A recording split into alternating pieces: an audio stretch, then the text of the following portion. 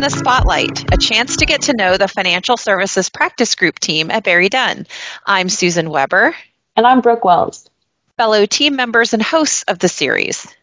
And we're mixing things up a little bit today. Susan, we're going to turn the spotlight on to you. Oh, goodness. Okay. All right. To start, you're a senior manager here at Barry Dunn and our first bank consultant. Could you tell everyone a little bit more about what you do? Sure. So I guess I'd describe myself as the experienced newcomer. I've been here for just about a year after spending 26 years in public banking. The majority of my banking career was in credit risk, and risk management. I've held a variety of leadership positions, and although I've done a lot of different things in banking, but primarily in those areas, I love that now I get to help clients tackle all kinds of credit risk related projects. And I do work primarily with all kinds of financial institutions, but I would say that a lot of the risk management challenges and solutions that we work with can be universally applied. You've quickly become a well-known CECL expert. Could you talk a little bit more about that? Yep, it definitely feels like not a day goes by we don't talk a little bit about CECL. Yes, well, we're helping institutions with everything from project managing their CECL implementation to helping explain and document their model, including policies, procedures, and controls, to providing board education sessions. And we've really been extremely busy with methodology reviews and model validation projects. I am literally getting calls and emails every day. This work is probably work that will continue as people get more experience with their model and with vendor performance in real time. They might be learning some very interesting things about that process next year and the year after. And so I think, just periodic reviews and validations are going to be probably the name of the game. And of course, as they learn more about auditor and examiner expectations, those are things that we can help people with. Sounds like you're a little bit special in that regard since you've already gone through a full adoption from the banker's point of view. Well, I suppose that's true. I do think that gives us a distinct advantage because I've been able to see all sides of the equation. I've experienced that in real time, right? Bank, board, vendor management, auditor, and regulator. Those are all discussions that I am experienced in and having and well versed in. So I don't have to guess at what their interests are, what they'll ask. And with that stop and start nature of CECL, we really identified a need this year to revisit all the various components of the standard to really give people some very accessible advice and guides and tools to help them through this final year or so of preparation. So you mentioned the CECL series. Does this include articles and podcasts? Is that wrapped up now? Yeah, so we did both. It was really fun. And no, we're not done. We have a few more planned right into the first quarter of 2023. And as more financial institutions adopt through the year, we'll continue to keep people informed as to what's happening in the space and what's been learned. But I would also expect us to start expanding the series into other credit risk and risk management topics. Sounds like a big undertaking. Thankfully, we have an expert on this.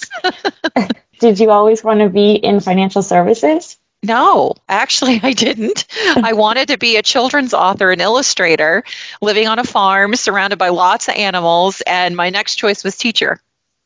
Wow, that is quite the 180 turn. What happened? How did you get from there into banking and finance? I can appreciate why you're confused. I came to it in a very roundabout way. What most people don't know about me is that I come from a very musical background. I spent a lot of time singing, performing. I play piano and flute, a little guitar, even harp, a little bit of harp even. My mom was a great harpist, and I learned from her. And I also ring handbells and directed a few choirs. And the summer between high school and college, I even toured with a singing group in Europe for a month. Europe? What? That's awesome. So for our next team get together, sounds like you're going to put on a show for us, right?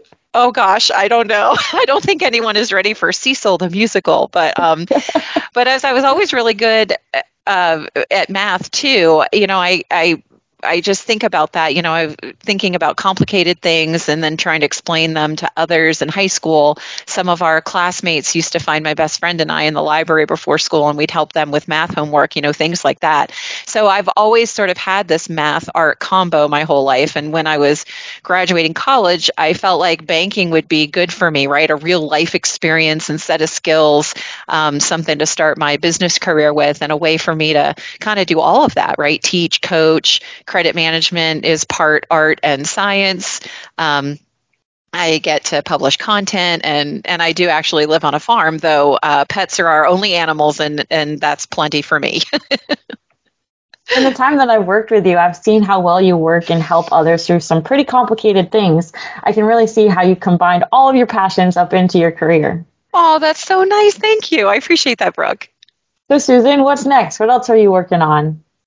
Oh my goodness, we're always working on something. But I guess if I were going to give an example, one major example that we're very closely monitoring is what's developing in the ESG space. And so ESG stands for environmental, social, and governance. And a lot of folks have heard of new expected climate and sustainability disclosures coming. We're definitely keeping an eye on those decisions, but we're also watching what's coming right behind it, which may result in disclosure standards regarding things like diversity, equity, and inclusion, worker conditions and treatment, those types of things. And we're watching these developments to help boards and management stay on top of and prepare for what's coming, and where not only they may have to be in terms of compliance, but thinking more strategically about where they want to be in the space altogether. Sounds like a lot of things are in the pipeline. Well, it was so fun getting to shine the spotlight on you today, Susan. Before we go, are you ready for a quick accounting joke? Oh boy, is anybody ever ready for a quick accounting joke? I don't know. All right, I'm ready. I'm prepared. How does Santa's accountant value his sleigh? How does Santa's accountant value his sleigh?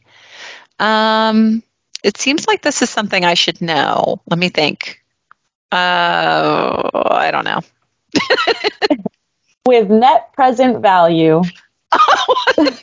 Okay, I see why you picked that one for me. That's awesome. All right, on that note, thanks everyone for joining. Be on the lookout for more of your favorite professionals in the spotlight.